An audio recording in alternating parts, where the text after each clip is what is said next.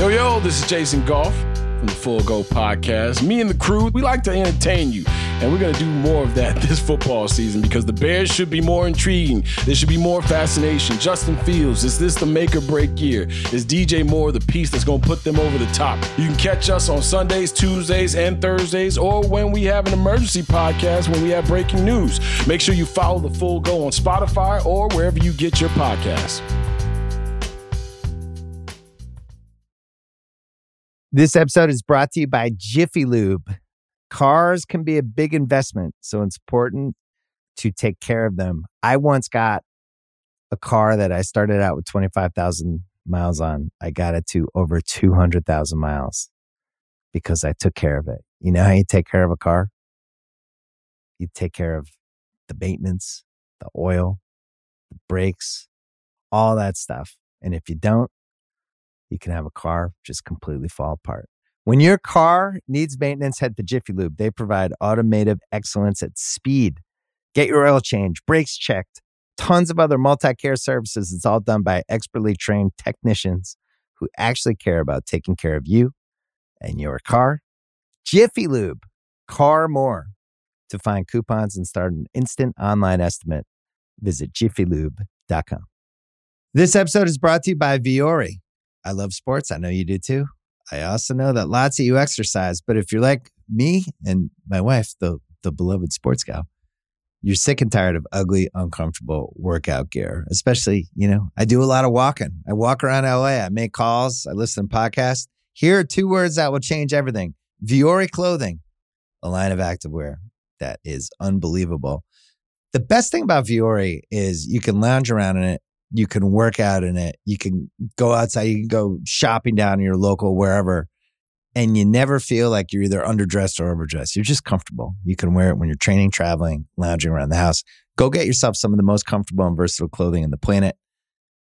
Here's the deal. Our listeners get 20% off their first purchase at vuori.com/Simmons. Once again, VUORI.com/Simmons. Hello, media consumers. Welcome to this emergency edition of the Press Box. Brian Curtis, David Shoemaker, producer Eduardo Ocampo here. David, we have some huge news this morning from Fox. WWE SmackDown is leaving to go to the USA Network. I kid. Rupert Murdoch is retiring, David. Yeah. Rupert Murdoch. He says in a statement, I am writing to let you all know I have decided to transition to the role of Chairman Emeritus at Fox and News. He is still going to be a counselor as his son Lachlan becomes the sole chairman of both companies. And thus ends the active career, at least for now. And I suppose we can't rule out a Rupert comeback at some point, of the biggest arch villain in American media until Elon Musk made a run at the crown. This is kind of the mother of all where do we starts, isn't it? Yeah. I mean, I guess this is where real life, veers away from Succession, right? It doesn't, it ends not with a bang, but with an emergency press box podcast. So, by the way, you ready to go ahead and declare the overworked Twitter joke of the week? I saw like 900 Logan Roy tweets already. Well, this could come 20 minutes into this podcast, but I'll just say it now. It's funny when you're rereading all of the Rupert Murdoch profiles after the news today, you realize just how much of it's creeped into Succession in various forms, over the seasons. Wouldn't it have been better, by the way, if he had given the pop of his retirement to Succession in its final season, a thing everybody loved, rather than to Michael Wolff on the week before his Rupert Murdoch Fox News book release? Yes. Just seems like a really, really poor choice. Yeah. Part of Rupert Not Murdoch. as many people paying attention. I mean, I think that the reporting that comes out of this stuff, today, by Wolf and others is going to be interesting because, the reporting up to this point seems to be that Murdoch is, and I guess we should say Rupert Murdoch because there are other Murdochs involved, that Rupert Murdoch has been decreasingly involved in day-to-day operations, decreasingly engaged in several senses of the word, and that Lachlan's been running the show for a while. So it'll be interesting, I guess, to find out how they actually came to the decision where it was important, significant for him to step back. And how recently the step back happened, because you and I were just looking at Dominion lawsuit texts from the 2000 election and from January 2001. Yeah. That's not that long ago. No. Where it was very clear that Rupert Murdoch was exerting control, or let us say attempting to exert control over the network, and how they covered Donald Trump. And we can get to the whole point about Rupert and Donald in just a minute. It seems like his decline has been pretty, has come on quickly in the years since then. And who knows? I mean, listen, his most significant skill for decades, but particularly in the era in which his son or sons have been active participants in the empire, has been the weight that he can throw around, the influence that he peddles. So you can imagine that in the Dominion case, just him making kind of defiant or definitive decisions had a real impact, even if he wasn't, day to day running the ship, steering the ship, running the show, steering the yacht. Let's just go with that. Definitely doing that. So yeah, it's a significant day. That anytime one of the greatest monsters in world history decides to retire, we have to get together and talk about it. There's one story I just absolutely love from his newspaper proprietor days, or his days when he was mostly a newspaper proprietor. Went from Australia to the UK. He bought the London Times, which was this wrenching event in the UK that Rupert Murdoch owns the London Times. Sure. And I went down this rabbit hole a couple of years ago that there was a guy in Germany who forged phony Adolf Hitler diaries. Forged them. They said they had been found decades after the end of World War II, and these would purport to show the thoughts of this man in this moment of world history. They were not real at all. He had literally written them himself. He peddles them to a German publication, and then they get peddled to Rupert Murdoch's London Times. And on the night before they are set to publish these phony diaries, Murdoch's own historian who wrote a column for the paper gets cold feet and is like, oh my gosh, I think these might not be real. I think we are about to publish this giant fraud, or at least there was this tingling sensation. And when this is reported to Murdoch, when these fears are, his quote was, I'm only paraphrasing slightly, fuck him, publish. Now, is there any quote that sums up the Murdoch era of journalism? More than that, right? And his thinking was, it's entertainment. It's, what? It's entertainment. We'll get a big pop out of this. And then if we have to crawl it back and apologize and have egg on our face, we'll probably get a lot of attention out of that too. How much does that remind you of the New York Post, of Fox News, of all the various Murdoch properties? If you don't recoil in fear and panic when you make a giant mistake, then you can get as much publicity on the back end as you do from publishing the fake thing. Or, it doesn't even have to be fake, for publishing the super problematic thing.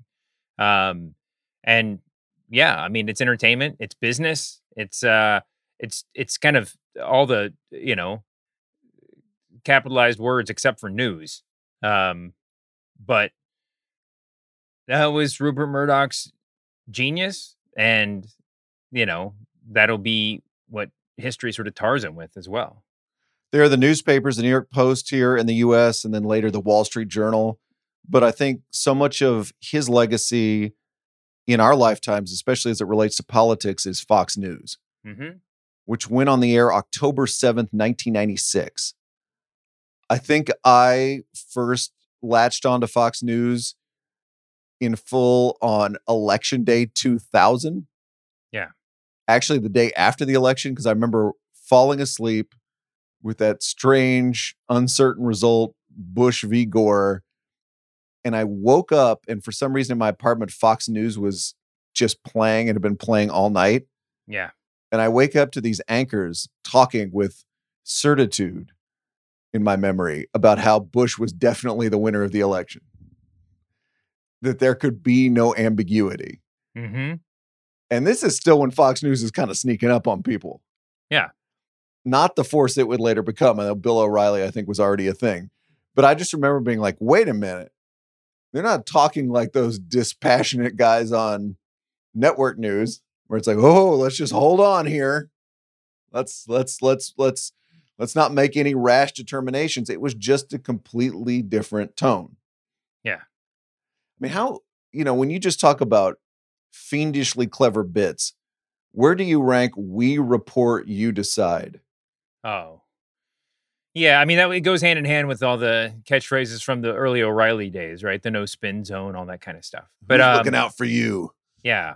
Yeah, it's really smart. It is the entire presentation of Fox News, though. I mean, they could be and have at numerous times reported abject lies as fact. And that's to say nothing of the daily kind of obfuscation of what actually merits conversation in favor of whatever they choose to talk about.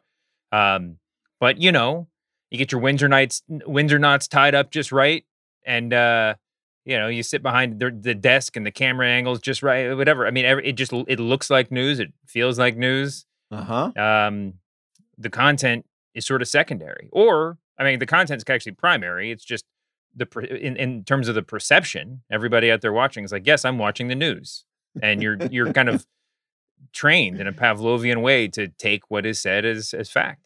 The aesthetics of Fox News are always fascinating to me because there's probably a reality where it would have been more slickly produced and better, at least as a sensory experience, than old network news. But it really wasn't. The graphics were punchier, maybe. The sound was turned up kind of on the sort of, interstitial music and stuff a little bit. But it was actually just kind of more bolder than network news, or punchier than network news. Louder. Yeah. I mean, and you're absolutely right. But I think that's the point. I mean, I think that's deliberate. It hasn't even evolved to the extent that like Fox Sports graphics have evolved over the years, or NFL football in particular. But we've talked about this from the opposite side when we see networks like CNN trying to break out of the mold of television news, trying to innovate and getting stuck in doing the exact same thing because they're trapped in those things. But I think for Fox, it was a little bit of the inverse. It was, they wanted to look as familiar as possible so that nobody would question the stuff that came out of their collective mouths. The Roger Ailes branding of Fox was unbelievable because if you go back to 1996, you have conservative media criticism, which is now a giant industry in and of itself, in much smaller form. Mm-hmm. But one of its planks was that the newspapers and the TV networks were liberal. They were liberal in nature. Sure. Which, if we look at it from 10,000 feet, was true in certain aspects. But what Roger Ailes told every reporter that would listen, and if we remember in the old days, Roger Ailes was a guy who was giving interviews, who was a great quote, who loved attention, was, we here at Fox are going to create a down-the-middle news network. Not like those left-leaning newscasts you see on ABC and NBC. We're going to do it right down the middle. Yeah. And then, of course, what they do in practice is create something that is far more slanted than even what they are claiming network news is. Mm-hmm. So whatever their fantasia of what you were seeing from Tom Brokaw and Peter Jennings was, the actual product of Fox News was even wilder than that. But it had this slogan. It has a slogan. And I always wondered how much viewers, especially in those early days, were in on the bit. Mm-hmm. Do you think they were watching this and like, finally something that tells it down the middle? Or were they like, Well, finally a conservative news network? it's impossible to say, although you do feel, I mean, it did feel watching like O'Reilly in those early days that he was winking, certainly a little bit more winking than Hannity is now, than some of the other hosts are now. There was that's a low bar, but okay.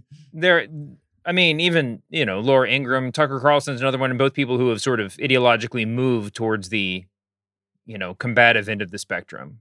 Yeah, I mean, there was, it seemed like there was a little bit more of a smirk in the early days, but who knows? Who knows what the audience thought? I don't think that was the point. I do think too that catchphrases aside, I mean, it must be said that we have these conversations about to what degree the hosts themselves really believe the stuff that they're peddling or whatever. I mean, Rupert Murdoch ideologically is very far right, and so is his son Lachlan, maybe even more so. Ailes may have been non-ideological to some extent, but sure, but he was or motivated by things above ideology, but he worked was for Richard Nixon. No, but I'm saying, but he worked for Nixon. He was a conservative guy as well. Sure. Whether or not they were self-aware in their production meetings, they did believe that the news was skewed to the left, and they believed that they were, or at least they convinced themselves that they had a mission, and that justified every choice that they made. That, I think, mixed with the idea that news is entertainment. Yeah. The fuck it, publish mentality. Mm-hmm. There is an ideological underpinning here, but there's also this greater idea that what we're doing every night is an entertainment show. Yeah. Remember, this is before the days when just having a kind of ideologically inclined host in primetime was something that every network was doing. Mm-hmm. CNN still had Larry King on the air in the early days of Fox News. MSNBC was trying out what was like Phil Donahue and all those other things like that were just very, very strange, right? It wasn't what it was today. And they very much created that grammar of ideologically inclined entertainer is giving you an hour every night. Yeah. Which would later become the norm in cable news. Fox News became this incredible franchise. Every time a very, very popular host left the network, all the reporters say, is this the end of Fox News? Yeah. Oh, David, the ratings went down on Tuesday. Anderson Cooper won the night. Chris Hayes won the night. They may never recover from losing Bill O'Reilly, Greta Van Susteren, Tucker Carlson, Alan Colmes. All right, nobody said that about Alan Colmes. But they always did, because the Murdoch created brand and Ailes created brand was way bigger than the hosts themselves. Maybe that will end at some point. Maybe the fact that is an older audience and that the cable bundle is withering in front of us, maybe that will change. But it hasn't changed yet. And now they've got Jesse Waters and Greg Gutfeld doing primetime. This was not the A-team a couple of years ago. But those guys are still doing huge numbers because people are tuning in for the brand. Mm-hmm. And, you have to mention Newsmax and the various other far-right competition. I use the term very loosely here. I mean, part of that's just an inevitability, right? I mean, you become big enough, you become successful enough, there will be pretenders to the throne, or at least minor league imitators that realize they can eat around the edges. But, there's a larger conversation that we could say for another day, I guess, just about to what degree Fox created this ecosystem that then they weren't willing to go, or that spiraled out of control, basically. Like there's an element of it that they either didn't have enough space or the ideological want to pursue. And, the Trump years obviously really exacerbated that issue. This episode is brought to you by Thomas's. Thomas's presents Technique with Tom. Slicing an English muffin with a butter blade? Boulder Dash! Just pull apart with your hands and marvel in the nooks and crannies' splendor. For each one is unique, like a snowflake. Thomas's, huzzah! A toast to breakfast. This episode is brought to you by Jiffy Lube. Cars can be a big investment, so it's important to take care of them. I once got a car that I started out with 25,000 miles on. I got it to over 200,000 miles because I took care of it. You know how you take care of a car? You take care of the maintenance, the oil, the brakes, all that stuff. And if you don't, you can have a car just completely fall apart. When your car needs maintenance, head to Jiffy Lube. They provide automotive excellence at speed. Get your oil change, brakes checked, tons of other multi-care services. It's all done by expertly trained technicians who actually care about taking care of you and your car. Jiffy Lube, car more. To find coupons and start an instant online estimate, visit jiffylube.com. This episode is brought to you by Viore. I love sports. I know you do too. I also know that lots of you exercise, but if you're like me and my wife, the beloved sports gal, you're sick and tired of ugly, uncomfortable workout gear. Especially, I do a lot of walking. I walk around LA. I make calls. I listen to podcasts. Here are two words that will change everything. Viore Clothing, a line of activewear that is unbelievable. The best thing about Viore is you can lounge around in it. You can work out in it. You can go outside. You can go shopping down in your local wherever. And you never feel like you're either underdressed or overdressed. You're just comfortable. You can wear it when you're training, traveling, lounging around the house. Go get yourself some of the most comfortable and versatile clothing on the planet. Here's the deal. Our listeners get 20% off their first purchase at Viore.com/Simmons. Once again, VUORI.com/Simmons. That's where I want to go next.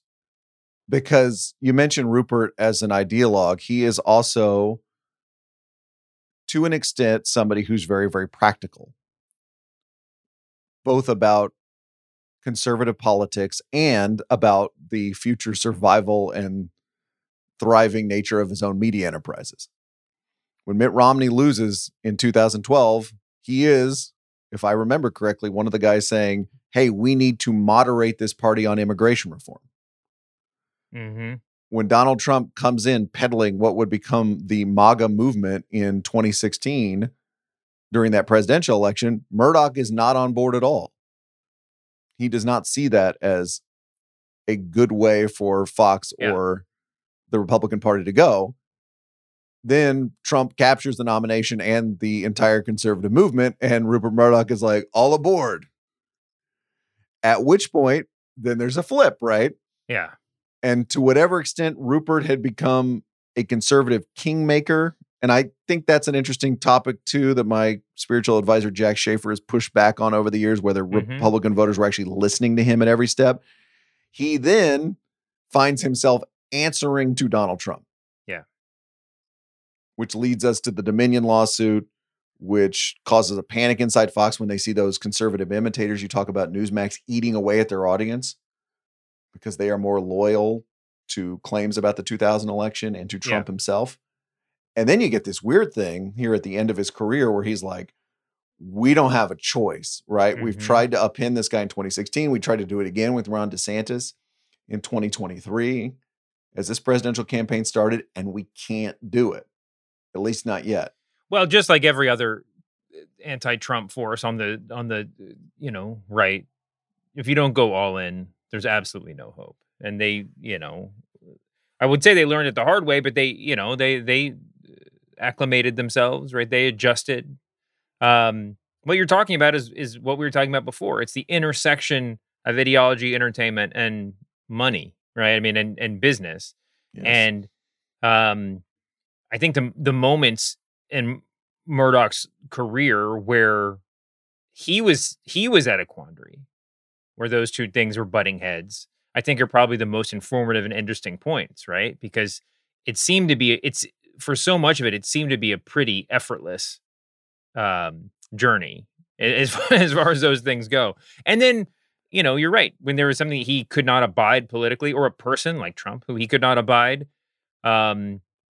that was the real test. Now, I mean, I agree. I believe with Jack Schaefer on the Kingmaker point, but I do think that's a little bit beside the point too, because when someone is running for office on the Republican side, there's only one ring to kiss. There's not someone there is not a bigger ring that you could go that you could be smooching.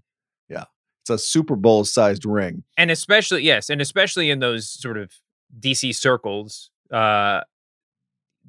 I think he probably even has an outsized reputation as being someone of that sort of significance.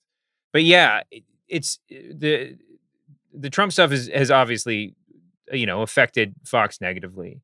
To the extent of several $100 million in the Dominion lawsuit.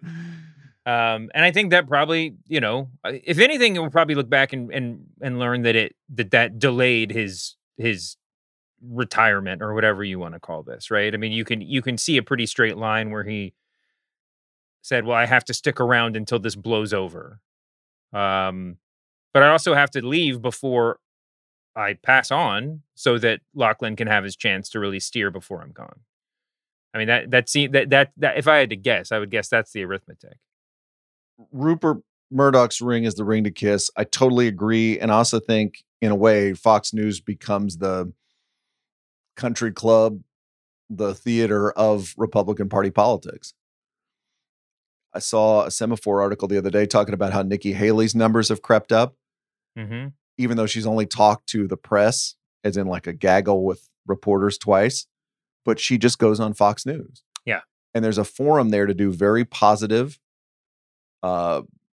nearly pushback-free interviews about the Republican issue of the day. Yeah. That's where it's happening, right? That's where that discussion is happening, is within the biosphere of Fox News. Not anywhere else. And they're happy to do it. They've done the same with Vivek Ramaswamy. They've done it obviously with Ron DeSantis. They've done it from time to time with Trump. But that's, obviously a more subtle, that is a relatively lo-fi, subtle advantage, ability that they have to push those people. And it could be very significant. But it goes to your point about, like, this is where we come, right? Yeah. Whether they're the kingmaker or not, this is where this is happened. The establishment. And I fully agree with that. I just think, it's almost like when Iger left Disney the first time before his return, and a lot of the analysis was that he was leaving at a good time. He was going to get out before all these existential problems were fully swallowed the business. Then he had to get back in, and now he's trying to deal with those, and it's not a lot of fun. But I think that the problems that Fox saw through the Trump years are only going to get bigger, right? Listen, it's one thing to go out there and say, we report, you decide. We are the sole purveyors of truth of, in this skewed liberal world. But they've created a whole industrial complex of people, of mimics and wannabes. And if you are interested in a subject, if you hear something on Fox News and you Google it, you're likely going to find a site that is further to the right or more reactionary than Fox News is. And they don't have the sort of, they're not the only voice in the room anymore, even if they are the biggest and the most significant, even if they are the institution. At some point, institutions kind of, you chip away at them and it ends up doing a whole lot of damage, which is, the institutions, like the institutions that Fox News went after in the beginning. All those guys who have 700,000 Twitter followers and a blue check mark and some podcast that you and I have never heard of. Yeah. They are the children of Fox News and now the competitors. Yeah. There's a real practical version of this, right? Where like a lot of the folks that you see on Newsmax, a lot of the talking heads are people that appeared on Fox News, but at some point we're probably like, can I get one of those full-time contributor deals? Or like, can I come on every day? Could I get my own show? And Fox was like, no, we're good with you once a week. And but they're like, but I have all this time on my hands and I like doing this. Like, and this is, this is a great way to get the word out. Yeah, I have more to give. So where can I go? Well, I'll go to this other platform. I'll start my own podcast. I'll start my own web show. I'll do whatever. That's a real practical part of it. And then I'll run for president. And when Vivek Ramaswamy, I'll choose that as my non-Fox gig. you talk about Donahue on MSNBC. I mean, there was a point in time where it was just where all of these channels were just like, "Do you have experience talking with a microphone in front of you?" Okay, You're in. Yeah, you're in. And now you have literally generations of people who grew up saying that would be a cool job to have, right? And those people are all gonna, or a lot of those people are gonna try to find a way to work. And the ideology, such as it was, I mean, I think that the learned ideology, what Fox News gave to its viewers over the years, was not a philosophically sound one. It was an ideology of reactionaryism. Like it was an ideology of aggrievement and of, racism and sexism and a lot of other things too. And that is harder to control than a governing philosophy. If they were strictly about taxes and borders, then competition would be harder for the competition. But Fox News doesn't get to call the plays. I mean, this whole thing has just sort of spiraled away from them, and you can't just be like, no. But here's the rule book. I mean, they blew up the rule book. That's where the entertainment thing comes in, because part of making an entertaining news product is that you kind of make people mad every night. And if people are mad all the time, online or offline, not mad at you, mad at someone, mad at something, right? Mad at Bud Light, mad at Biden, mad at Hunter Biden, mad at whatever they're mad at, then that is harder to control. And that gets them into this state where it is, as you say, not a stable political movement, but an inherently unstable political movement. I want to hit two things before we go. Michael Wolff, God bless him, has been talking a lot about in interviews this idea of what's going to happen to the various Murdoch media properties. Mm-hmm. Now, this is usually talked about in the event of Murdoch's death, but there's also an element we can talk about today with his retirement, because a lot of these properties rely on Murdoch, we know, for their marching orders. And some of them, like the newspapers, probably rely on Murdoch for their very existence. I don't think that's an overstatement. The New York Post, for instance, right? Like the New York Post exists in its present form, or exists, which is to say, not the Daily News, right? Something that's still slugging away there in New York City because Rupert Murdoch wants it to exist. Mm-hmm. He likes it. He likes what it does for him. He likes the pulpit it offers him. He likes what the front page can do, both to attract attention and probably to influence politics. Mm-hmm. That is going to be a fascinating conversation going forward. Same with Fox News, because there's this whole thing of like, well, when Rupert leaves this mortal coil, there'll be this big battle between his heirs to either keep Fox News and change it in some way, or just sell it off, at which point somebody else would probably change it. And change could be anything, right? Change doesn't necessarily mean make it a more reasonable conservative network or make it into a liberal network. Just do something with it. Yeah. But it just underscores the point of how much these properties rely on Murdoch the Elder. Well, we see that across the media landscape, right? I mean, there's so many publications that have been sold off, shut down, the mass layoffs, the cuts, and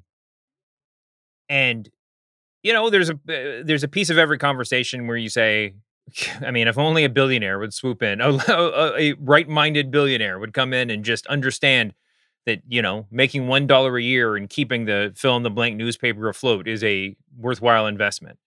I think the numbers of billionaires who are invested in that old-fashioned sort of status, that sort of glory, it's a dwindling number, and that will certainly be part of the conversation. Yeah, I guess, I mean, and purely practically, I guess the question is, do those institutions drop in value quickly enough that selling them is not necessary? There's not as much upside to, offloading them, to ignoring them. But that's a much different conversation. Yeah, it's like Fox News is this incredibly valuable thing, this money-making thing, but it's also a cable news channel. which we know here in 2023 is shrink, at least in terms of the number of people in the cable bundle. Yeah. So what is that worth? What is it worth without Rupert Murdoch making it Fox News? Well, I mean, Tucker Carlson got canned, and very little of that conversation turned on, well, what does this mean for their over-the-top investment, right? Because he was basically it. They spent documentary filmmaker Tucker Carlson. No, and he did the show without the tie on, his more free-flowing conversation. But he did a lot of work for them. And it's, that's all to say, you're absolutely right. It's a cable channel. And today, this past couple of weeks has been a particularly sort of terrifying time to be a cable news channel. Last part of Murdoch's legacy I want to hit on, because this hits us straight in our childhoods. Dave and I grew up in a universe where there were 3 broadcast networks: ABC, NBC, and CBS. Murdoch comes along and says, I want to create a 4th one. Yeah.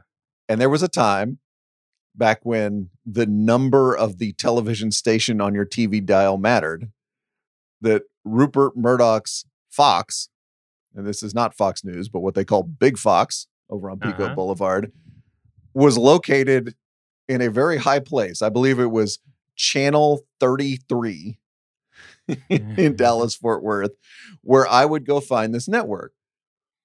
And part of creating a pirate 4th network was he was allowing his programmers to take chances on shows like The Simpsons and In Living Color that the big broadcast networks never, ever would have touched.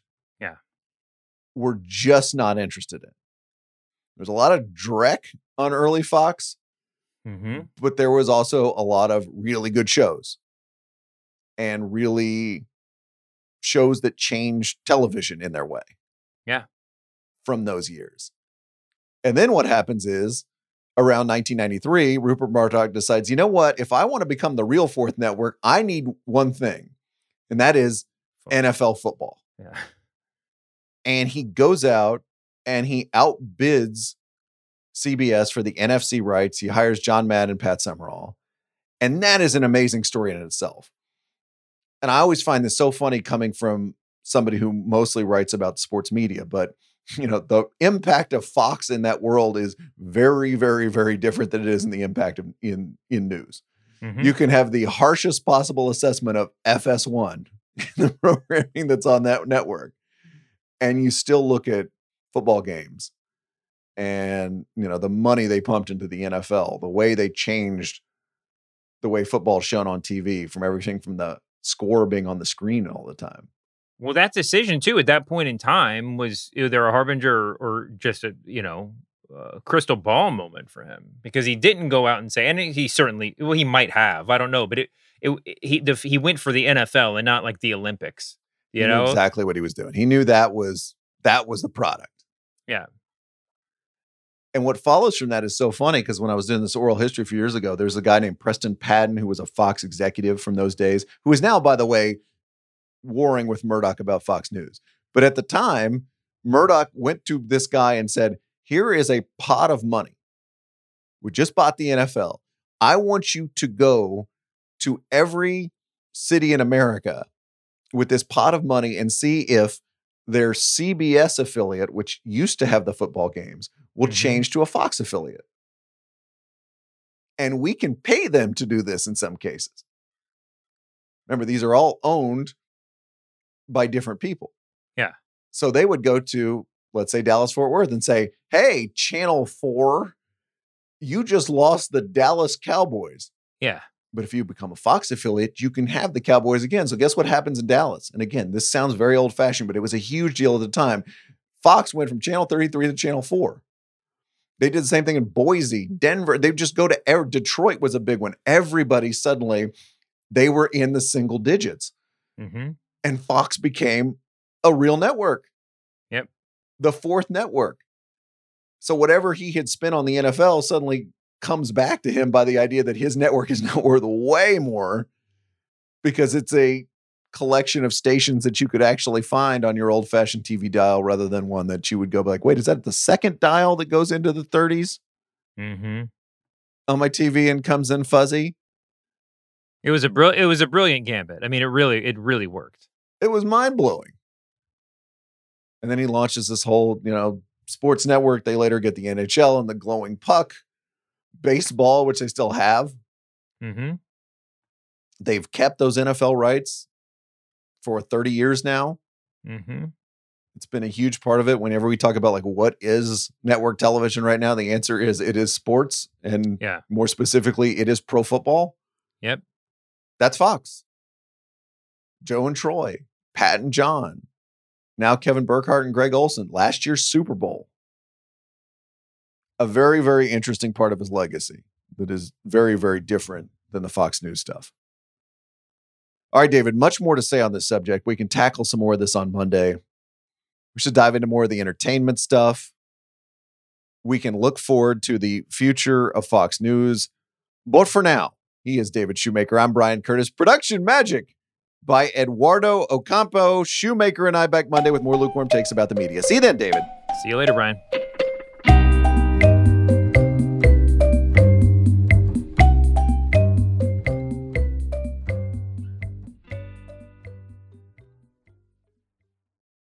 This episode is brought to you by Hotels.com.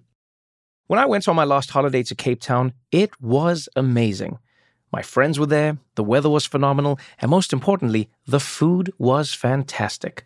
But one thing I struggled with was finding the right places to stay. All I want is a great bed, a fantastic shower, and breakfast that doesn't end at 8 a.m. I'm on holiday, I'm still sleeping. I also like ease, and the Hotels.com app easily helps me to find a perfect hotel for every trip. Whether you're looking for a family-friendly getaway or a relaxing spa weekend, on the Hotels.com app, you can compare up to 5 hotels side by side. Now, why would you want to do that? So you can see prices, amenities, and star ratings. And best of all, you don't have to switch back and forth between options. See? Ease. So, start planning your next getaway and find your perfect somewhere in the Hotels.com app today.